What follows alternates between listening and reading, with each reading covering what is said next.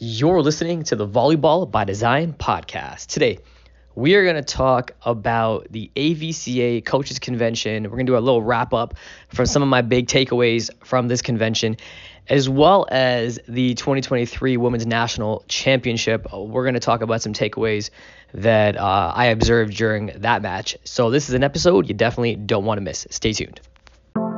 Hi, I'm Coach Brian Singh, and after a number of years coaching competitive volleyball and as the head coach of the biggest college in Canada, I've become obsessed with helping coaches improve their knowledge and skills of the game by teaching them how to coach efficiently and effectively to ultimately reach their volleyball goals. I created the Volleyball by Design podcast to give you simple, actionable, step-by-step strategies so you can get clarity and apply what you learn right away. This is the Volleyball by Design podcast. What's up, ladies and gentlemen? Welcome to episode 183 of the Volleyball by Design podcast. How is everyone doing out there today? Another week of volleyball in the books. We're getting close to the end of the year, the end of 2023, and I'm excited to come to you guys with another episode of the Volleyball by Design podcast. I am currently in my hotel room in Tampa, Florida. Fortunately, the weather hasn't really been that nice over the last few days. It's been rainy and cloudy, but nevertheless, had an amazing... Actually, before we get into that, welcome to my new listeners. Welcome to the podcast. My name is Coach Brian Singh, and I'm the host of the podcast.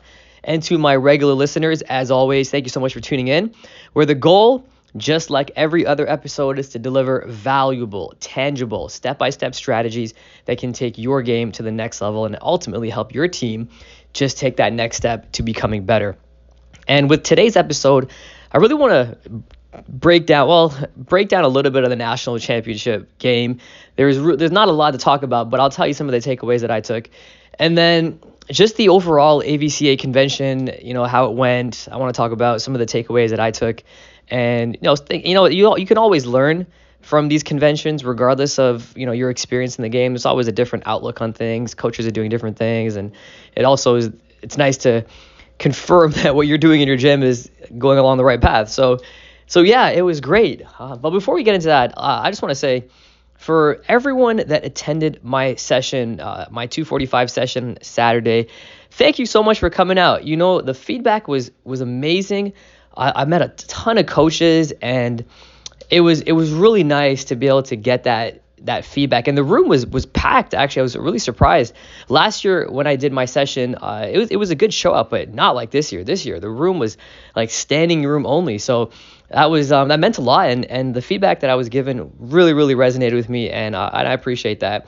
And to every coach that actually came up and had a conversation with me, there's too many to name. If you guys know who you are, I really appreciate that, and it was nice to take a picture with you guys and just get a chance to connect, because I'm in Toronto, I'm in Canada, and there's not a lot of I obviously get to connect with coaches here, but for a lot of the coaches that listen to the podcast that are in DVA, I don't really get a chance to meet you in person. So this is a great chance, and for all the DVA members that I got a chance to connect with, you guys are amazing. Just thank you so much. And there's so many names, and I don't want to forget any names, but I ran into Michelle, Stacy, Coach Neil, Bruno, Japan's assistant national team coach, or former assistant national team coach. Ran into Bruno. It was nice there. You know what? I gotta stop because I'm gonna forget names. So I'm sorry. I don't want to list all the names, but you guys know who you are. Listen, I appreciate you guys coming up and talking to me and just getting a chance to meet you guys in person. And the feedback was great. And then the session went well. We talked about my step-by-step guide to creating an offense, and I told everyone before the session, I was like, hey, you guys are going to be taking notes, so be ready. And yeah, luckily, everyone had their pen and paper or iPad or phone or whatever, and a lot of coaches were showing me how many notes they took. So that was really nice to see. But yeah, so let's dive into the national championship first, because today was the championship, and I'm literally in my hotel room not too long after the game. And for those of you that got a chance to watch it, it's funny. We go back to the old cliche, the best serving and passing team wins, And even in the national championship, the highest level of volleyball in this country, that was the result. It was the best serving and passing team that won. And unfortunately, for Nebraska, I know Nebraska's super young. I know they have a ton of players that are in their first and second year, and a lot of young athletes. And they just couldn't side out. They couldn't pass the ball. And Texas, for that matter, their strategy was simple: keep the ball away from the lib and serve the left sides. That was it. Keep that libero on Nebraska. And I'm sorry, I don't know names as well, but Nebraska's libero was bored out of her mind. She must have passed in 3 sets no more than 5, maybe 7 to 10 balls, maybe and I would even argue probably closer to 5. I'd have to watch film and look at it, but she was bored. They were serving left sides, left, right, and center, and unfortunately, the left sides had a tough time passing tonight, and it was just no heavy spinners, just good solid float right to the seam, right to or the player for that matter. And the amount of aces, I mean, I don't know if that's a record, but the amount of aces in the second and third set and out of system balls, man, Nebraska's setter was running all over the place trying to push a good ball, and she did a great job at trying. It's just, when you're out of system and you're getting served off the court, it's really, really tough to win a national championship. So that, out of all the takeaways that I have, and I was writing some things down during the match, it came down to the serving and passing. That was it. And it was too bad. And what's funny, they were targeting number 27 on Nebraska really heavy all throughout the match. In rotation 2, well, you guys, I don't know what you guys call it, but when the setter was in position 2, Nebraska ran a 2-person passing rotation. So they took 27 out, and they just had the lib and the other backcourt player passing. And you could tell, I mean, I didn't do the scouting report, but I could tell within the first 5 points of the match that Texas was going after 27, and they were going after the other left side as well. And unfortunately, it just didn't work out well. I'm guessing, and I haven't followed Nebraska throughout the season, but I'm guessing they had one of their worst passing matches of the season, because it wasn't good. In the second set, they hit a negative. And I would say the third set, they probably were close to hitting a negative too. I didn't look at the stats for the third set, but second set, they were hitting a negative. So, it's too bad. In the second set, they went on Texas went on an 11-0 run. Just on the serving line. So, there's something to take away there. I actually thought Texas's coach made a crucial mistake in the first set. I thought it was going to cost him. It never ended up costing him, but Texas coach was really, really fired up on the sideline, and was giving it to the R2. He was yelling at the R2. I'm not really sure what he was yelling at, but he had a yellow previously, and it was something about the net or something about the line, and it was like 21-22. It was so close. Head coach got a red card and tied it at 22. So that was a crucial red card, because I thought Nebraska had the momentum and they were going to take that set, but again, they couldn't pass, unfortunately, and Texas ended up winning that set, and then obviously winning the next two. The other thing I thought, and again, this is Nebraska is a fantastic team, and they're great. They made it to the national finals. You can't really say anything bad about that team, because they're well coached. They got good players. It's just they had a tough national final.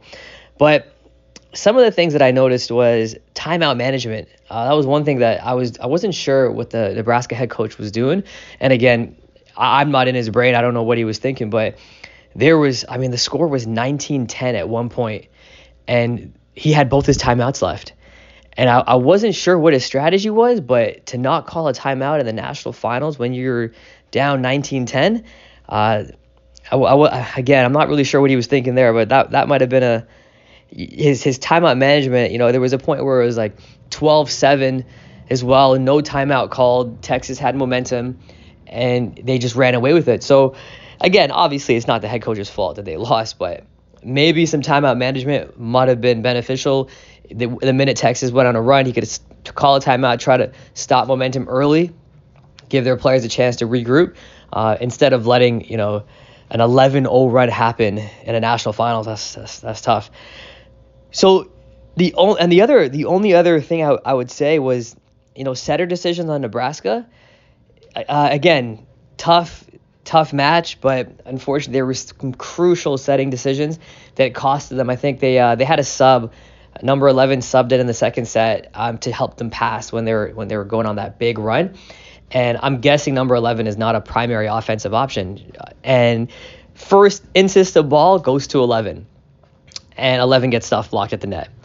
And then they get another in-system ball, which, again, they weren't getting many in-system balls, and then the setter dumped. And then the setter got dug up. It was really, really easy, or blocked, one of the two. I can't remember, it was dug up or blocked, but they didn't score. And it was like, I was watching, I'm like, oh, you guys have been out of system so many times. The one time or the second time you get an in-system ball, you're going to dump. Like, that might have not been the best option. You want to really get your offense involved, because even then, like, hit it to, because the offense was fine. Like, Nebraska's offense was fantastic. When they were in system and they were getting balls up to their pins, they were working it. It was really working for them.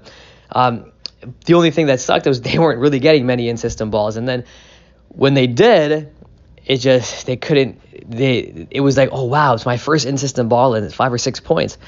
And then they couldn't convert. So again, offensively, they didn't lose because of their offense. If anyone watched the game, like, go back and watch, they didn't lose because of their offense. They just lost because they couldn't pass the ball. And that's unfortunate. Like, it is what it is. So that's pretty much my big things there. It still baffles me every time I watch these women's finals.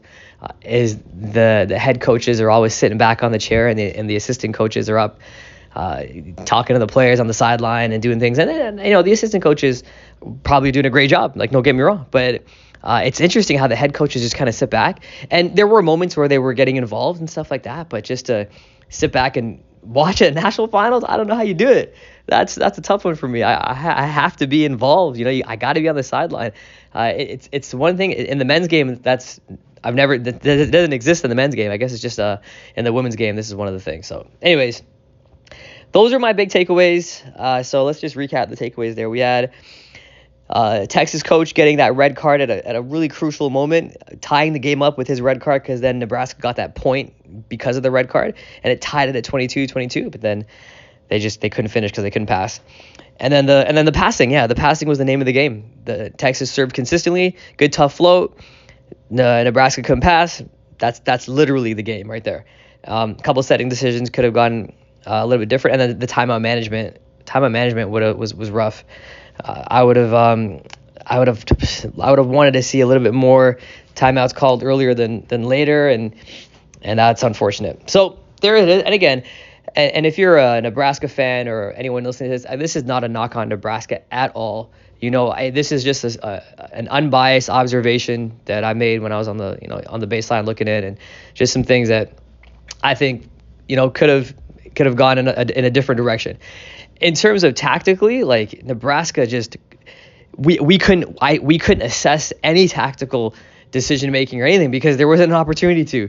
They couldn't pass, and that was it. And that's the match. So, anyways, I've been talking for a long time about that, but that's excuse me, that's some things we can take away from there.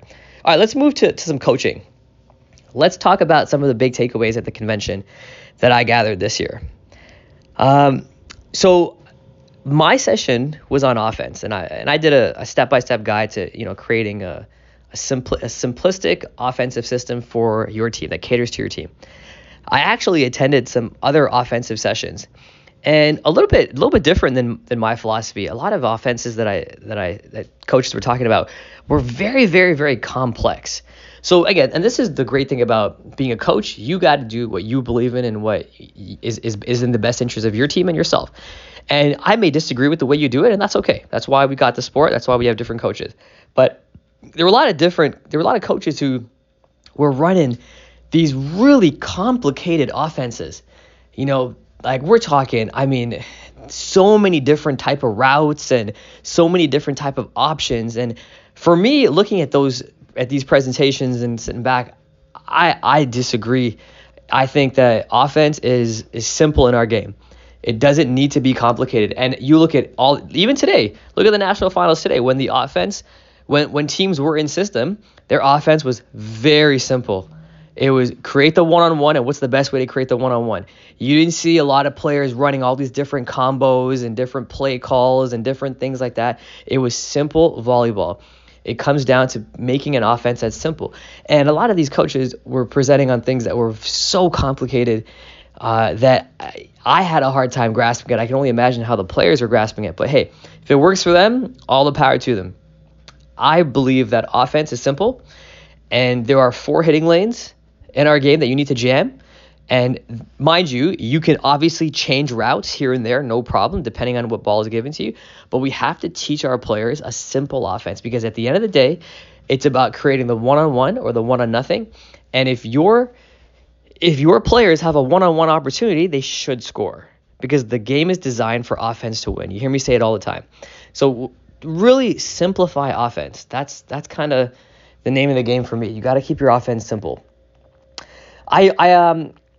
Some other big takeaways was net play. That seemed to be another common theme this weekend, is really putting an emphasis on playing at the net. And that is something that I believe after this weekend, I don't put enough emphasis on. We had Spra, you guys know my good friend and mentor.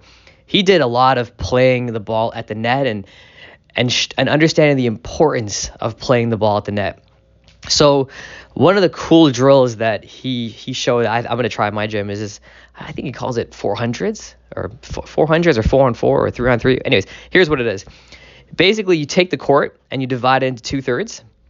So take the court, 2/3 of the court is not playable. So you're playing on like 1/3 of the court, okay?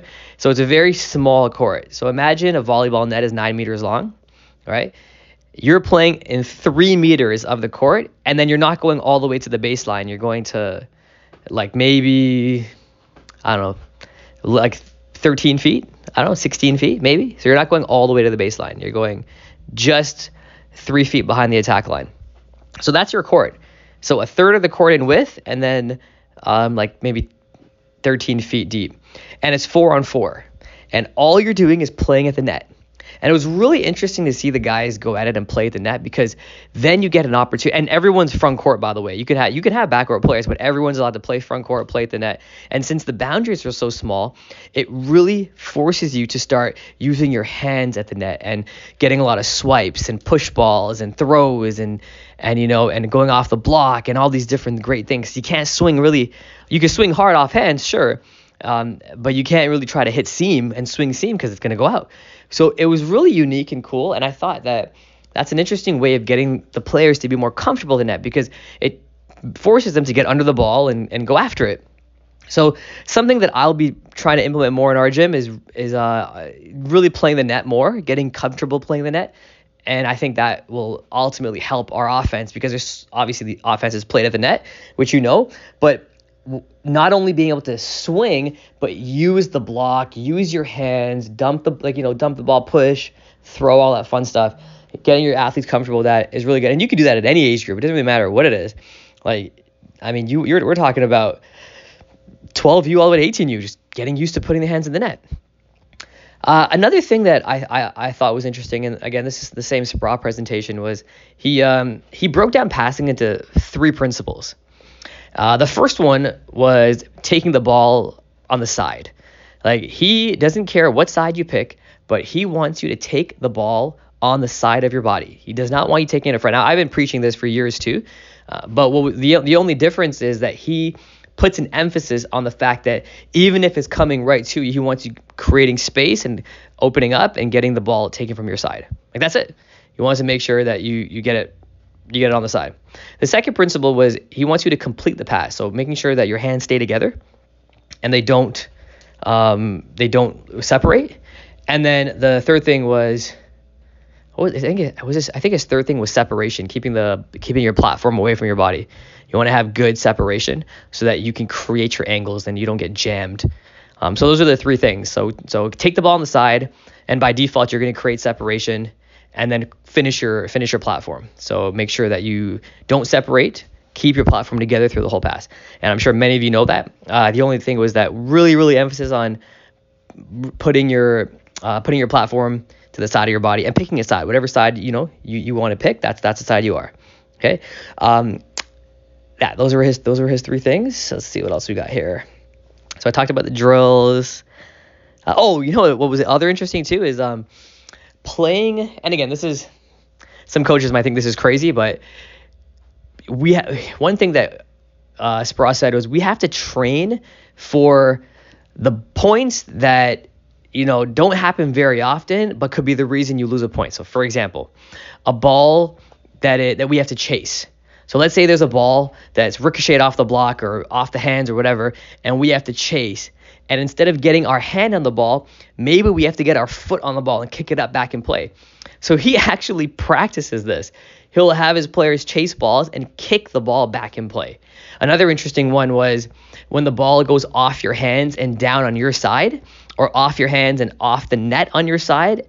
Well, since your hands are already on the block, instead of trying to bring your hands down and scoop the ball back up, maybe you got to kick it back up.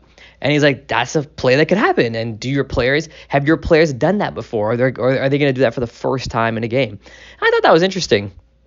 So practicing that is something that maybe you might want to consider doing in your gym, practicing those random points that that happen.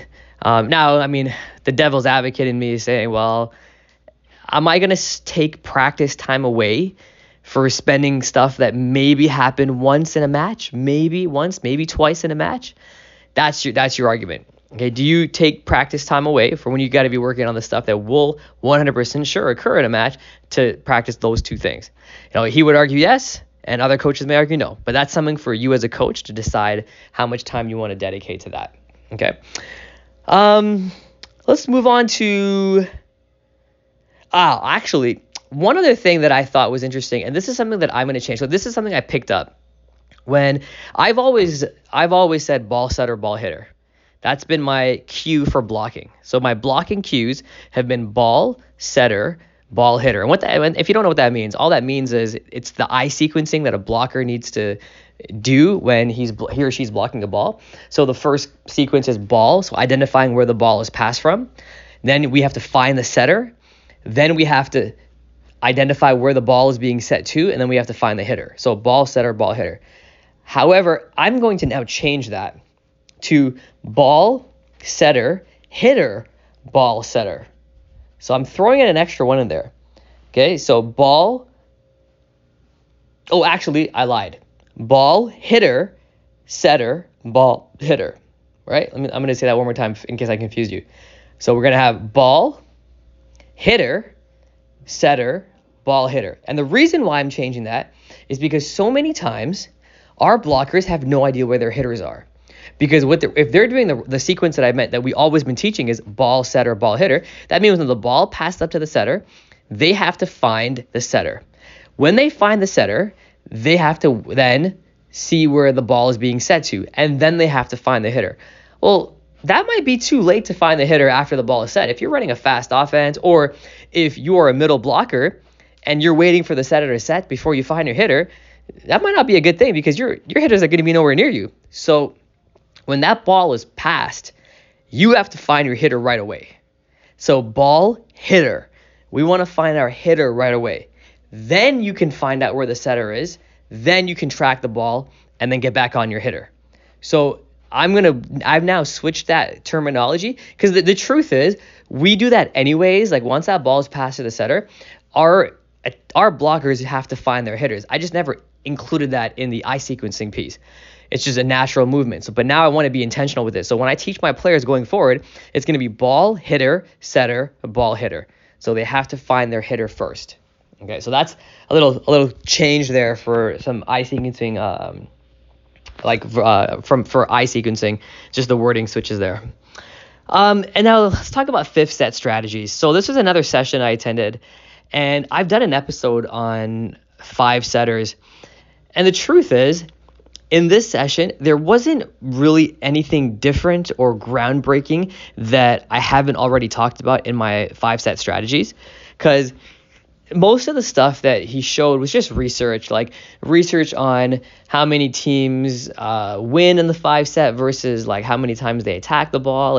And some of the things that he found was just that majority of the time, and again, this is not groundbreaking, the team that wins the fifth set is normally the team that has more kills or more attacks and less errors.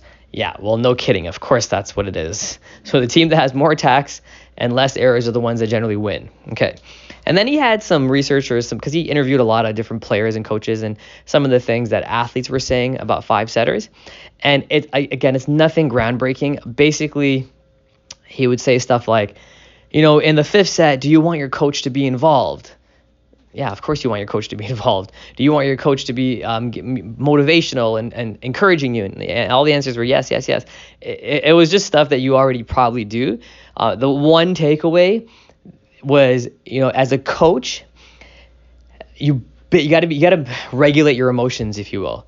Like, you cannot show your frustration in the fifth set or in the match entirely, because if you show your frustration, it doesn't encourage your players, and they want to see a coach on the sideline that's calm or motivational, or if you are showing your emotions, it's more towards to motivate your players instead of bring them down with any negative type of emotions. So that was that. But the one thing that I took away for fifth set strategies that I don't do that I might do now is actually practice having 5 sets in practice. So it's not enough just to make the score go to 15. We have to treat it like 5-set game. So, switch at 8. Call timeouts, take breaks. When a team goes on a run, have a timeout in there so they can gather their thoughts. Like, actually treat it like the fifth set. Make them, when they lose that, make them run, or not run, but make them face that loss. Maybe they're done for practice. The losing team's done for practice, and the winning team can finish off the next 20 minutes of practice, 50 minutes of practice, and the other team has to watch. Like little things just to make it feel more real. Now, obviously, no matter what you do in practice, you're not going to be able to make it as real as the game, but in any way possible, make that fifth set as close to as real as you possibly can. So that's probably something that we're gonna try doing. Okay, let's talk about some out-of-system stuff. So a lot of coaches spoke on out-of-system offense, and we've now shifted in the last 10 years, and I think I talked about this before too, but out-of-system used to be, 1 meter inside, 1 meter off the net. Like, that's kind of what it used to be. Now we're finding that the more success is going inside the court, like well inside the court. Like, we're talking 4 feet inside the court than just a meter in. And it was interesting. The Ohio State coach was talking about two of the attackers. And before he got the job, the out-of-system offense was high, outside the court kind of. It wasn't really inside. It was more like, again, meter off, meter in. Not really too far. It was close to the antenna. And the hitting percentages of his players were in the 100s. And then the minute he changed that out-of-system offense to inside the court, and he went 4 feet in, 2 feet off. So that's pretty damn tight. Like, 2 feet off is pretty tight, which again is the way the game is going. Like, even Spraw was arguing he might even want the set on top of the tape, because the hitters have the advantage. The momentum's in the hitters. The blocker's just putting up a wall, and you as a hitter choose what you do with the ball. So he said that the hitters, like the Ohio State's hitters, improved from 100 to well in the 200s, even the 300s, once they moved the out-of-system ball inside. And I thought that was interesting. And it shows that that's true. That's where the game's going, providing you train it right. So some of the cues were like 4 feet in, 4 feet in, 2 feet off. That's where you want the location. And you want the ball to be set 25 to 30 feet in the air, right? Really, really high. And I like that, like high, so that we can go in and actually attack the ball. And an interesting point to note is, if you were able to hit the ball off the block on an out-of-system ball, that is actually a higher percentage shot than if you were to hit the ball on an out-of-system ball and not have it touch the block. So if you don't touch the block and you swing, chances are your percentage will be lower than if you hit the block when you're swinging on an out-of-system ball. Okay, so it seemed like there was a much higher percentage when it goes off the block. So that's an interesting point to note that I might not have mentioned before. So you want to use the hands on an out-of-system ball. The other thing, too, that they were training with the out-of-system attacking is to be patient. Like they really, really want their attackers to be patient. And it was interesting to watch. Like, before he even said anything, when we were looking at the out of system ball, we noticed that the attackers started their approach even before the setter set the ball. And that's a problem. On out of system, you're not approaching before the setter touches the ball. You have to wait. So then he showed us, and then he obviously made the point. And your first step as an attacker needs to be after the setter releases the ball, because you're not going to know where the ball is going, because your first step has to be in the direction of the ball. So that's something to pay attention to, coaches, when you're looking at your out of system attacking. Make sure your players are not moving. They're not taking their first step until the setter has the ball out of their hands, because we're not going to be able to approach efficiently with it. And the last two steps need to be relatively under the ball. Like, you don't want the ball to be behind you. You want it to be in front of you, maybe a little bit more in front of you, not completely under the ball, but it has to be there so you have the advantage, so you can go up, because the blockers can't touch the ball in your space. They can't. So when you go after the ball, you choose what to do with that ball, right? It's all on you. So the blockers cannot do that. So something to note. Okay, you have control of the ball, out of system hitting. And the other thing is too, on an out of system attack, you're not approaching on outside the court like you would on a regular in system ball. So a lot of people would be like way outside, like wide to the court. You're not wide. You're pretty much right on that line, because again, the ball is being set well inside the court, and that's how your approach angle is going to be. So something to think about. Let's see what else. Yeah, that's pretty much out of system stuff that I think was what I wanted to mention. A couple of things too with 6-on-6 stuff that you can experiment with.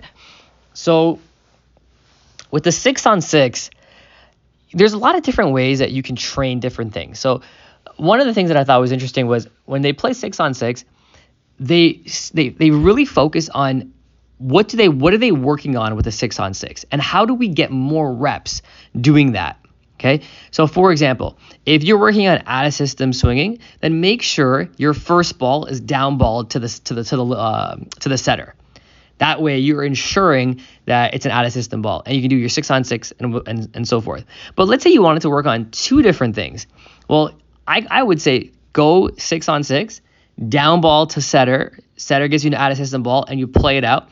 And then the next ball that comes in right away could be, again, something you're working on. Maybe you're working on, when the setter comes out of 4 or the setter comes out at 3, like whatever the case is, you can kind of overlap the things that you're working on. And yeah, so you can overlap certain things that you potentially want to work on, which can happen on a 6-on-6 game. What I really like too is first ball offense. So 6-on-6, okay? One of the requirements is you terminate on first ball. And if you don't terminate on first ball, the ball is dead and the other team gets a chance to terminate. So you do that, like free ball in, free ball out, terminate on first ball. If you terminate on first ball, then a serve comes into the team that terminated. If they get that point, then they get one point to the score. They get one big point. I thought that was kind of interesting. So it's really, you don't get a chance to score unless you terminate on the first ball. That's really cool. Working on your free ball or your first ball offense. I like that. So terminate on first ball, get the opportunity to score. If you don't terminate, you don't get the opportunity to score. All right, let's see what else I have here. So another thing I had here that I saw a lot of coaches do or in terms of 6-on-6, and we do this too, you might have heard me talk about this, but offense versus defense, I really, really love offense versus defense because it gets you a chance to run through so much offensive sequencing that you might want to do. So offense versus defense, okay, the ball goes into the offense swings. If the defense digs the ball, the second ball is a free ball that goes over.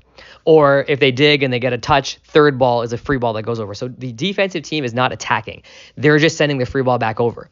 And what you can do is you can work on a bunch of different routes that you might want to work on. So let's say, for example, your focus is just backcourt offense, hypothetically, okay? Well, ball comes in, you set pipe swings, they dig, they send a free ball over. Well, the next one could be C ball. And then you keep going pipe C ball so you can continuously work on whatever offense you need to work on. And this is something we actually do in our gym too. If we're really trying to get our pipe and C-ball option working, well, instead of doing just hitting lines, that's not really game-like. We'll throw in some 6-on-6 because then now we get some defense involved and we get some blocking. And by default, there's going to be out of system as well. Because if, let's say, for example, we swing and they block the ball, or it's a bad set, we have to recycle, well, guess what? There's your out of system opportunity again. So it's a really, offense versus defense is such a fantastic drill for our offense to get multiple reps, and it's multiple game reps. And that's the one thing I like about it. Multiple game reps is, you can't go wrong with that. Okay. All right. I do want to mention one more thing, and I should have mentioned this earlier. This is regarding the national championship again. I forgot to mention the warm-up. So one of the things, and this is something I preach all the time, and it's just so nice to actually see it live in a national championship game. I believe that warm-up is important. Okay. Warm-up and warming up like a team and making sure you guys are all in sync. I think there's value to that.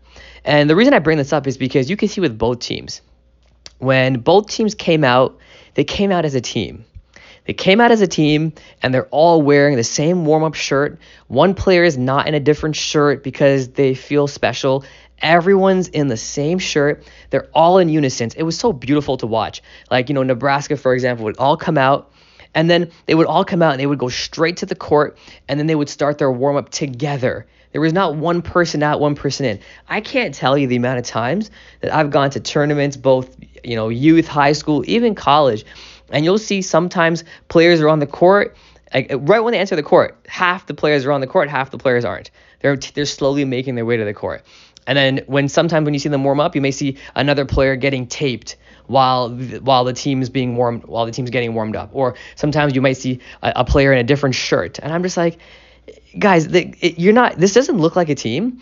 And I know it's something, you might think it's petty or it's like something small, but I'm telling you, there is rationale of when you guys do things like a team together from the beginning, before that first whistle is blown.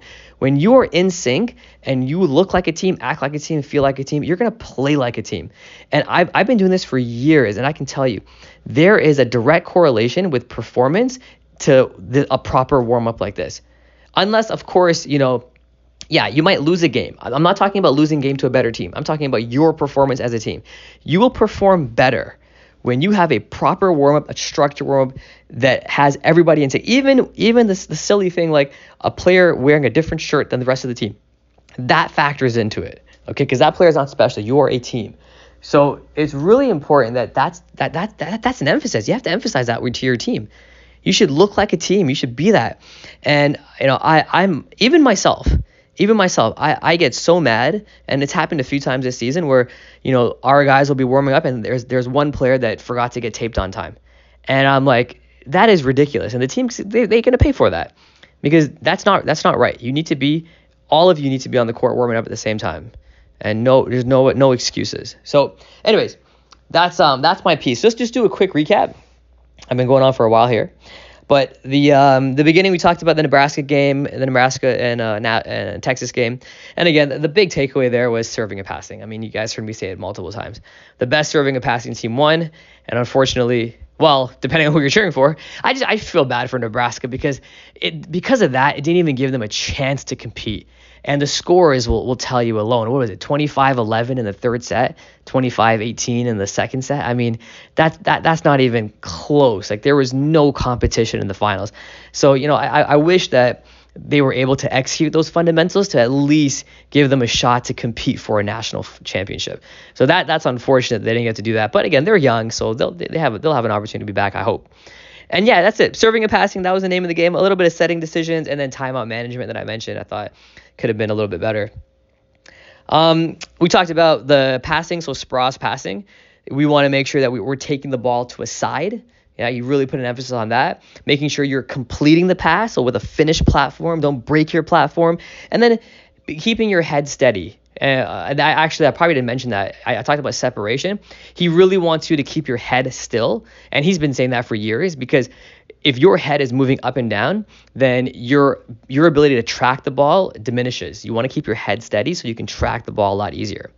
We talked about some drills. So we talked about the 4-on-4 net play with 2/3 of the court. I thought that was really cool to force the ability to play at the net and things like that. We talked about kicking the ball and all these different scenarios and how that might work. If you are a coach who wants to train the 1 or 2 points that could happen in a match, that is your call. But that's something that he was talking about. It's another one. Ball hitter, setter, ball hitter. They're a little different than ball setter, ball hitter, which is what I've been preaching for the last 17 years. I'm going to change that now. You're not going to hear me say it anymore. You're going to hear me say ball hitter, setter, ball hitter.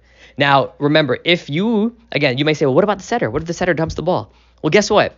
If you are a left side player and you're front court with the setter, then that is your hitter. So when I say ball hitter, that's going to be the person you have to identify. So it just so happens that that's a setter as well. So no matter whether you're when the setter's front row, that's your responsibility as a left side blocker because you're taking out that setter. So that's your hitter in that case. So ball hitter, setter, ball hitter. That's the cue. We talked about fifth set strategy. So again, most of the stuff I already talked about. The only thing that was different that I might implement a little more is making sure that we actually try to play a real game up to 15, like an actual, real thing. Maybe do the coin toss, switch at 8, do everything to make it like a real game. Out of system, 25 to 30 feet in the air, 4 feet in the court, 2 feet off the court. 2 feet off the net, sorry. So 4 feet in the court, 2 feet off the net. We want it high and tight so we can go in there, get right under the ball, make a play on it. Try to go off hands. That's the higher percentage shot when it's out of system. And your first step should not be until the setter releases. And really watch your players to make sure that they're doing that. They're releasing after the setter contacts the ball. Different offensive situations. So 6-on-6, first ball kill. I like that one. First ball kill, then you get an opportunity to score a big point. So you got to kill the ball. You got to turn it on the first ball. And I'm going to start implementing a little more of that too in our practice. Offense versus defense. We talked about that. That's a really good opportunity to get you to work on some of the things you want to work on. That is pretty much it. So what are we at here? Oh, wow, we're at almost 40 minutes here, or a little over 40 minutes. If you found anything useful or you want to reach out to me, have any questions, Instagram is the best spot for me. For anyone that's listening to this that attended the AVCA convention, and if you did attend my session and you have any questions on the session or you want to reach out to me, like I said, I'm here. My Instagram is the best way to get a hold of me because it's just easier. You can send me a DM. I'll monitor my DMs over the next week or so just in case some of them go into my hidden requests. So anyone that was at the convention that wants to get in touch with me, I'm an open book. Feel free to reach out. And for those of you that got a chance to get some of my templates, reach out to me if you need any questions. If you have any questions on that, I have no problem to answer anything and help you guys out. And for the rest of you, thank you so much for tuning into another episode. I will see you guys next week. What's next week? Next week, we're getting close to Christmas Eve now, right? So I should still be good for, like I said, I'm going to try to do my best to get you guys episodes every week. So hopefully I might have to maybe record one before you break for the holiday break. Okay, that's it for me. Thank you so much, guys. I'll see you next week on another episode of the Volleyball by Design podcast. Take care. All right, cue the music. Look, are you at the stage you want to be in your volleyball journey? How would it feel to get clarity on your training, and instead of taking months to get better, you could improve in weeks, if not days? When I was a young coach and player, I felt this way all the time. The truth is, after I got some great advice on how to be efficient, my learning curve grew exponentially. Let me show you how to be more efficient and effective in this game. I invite you to check out CoachBTraining.com for more resources that you can use to take your game to the next level. I look forward to helping you reach your volleyball goals.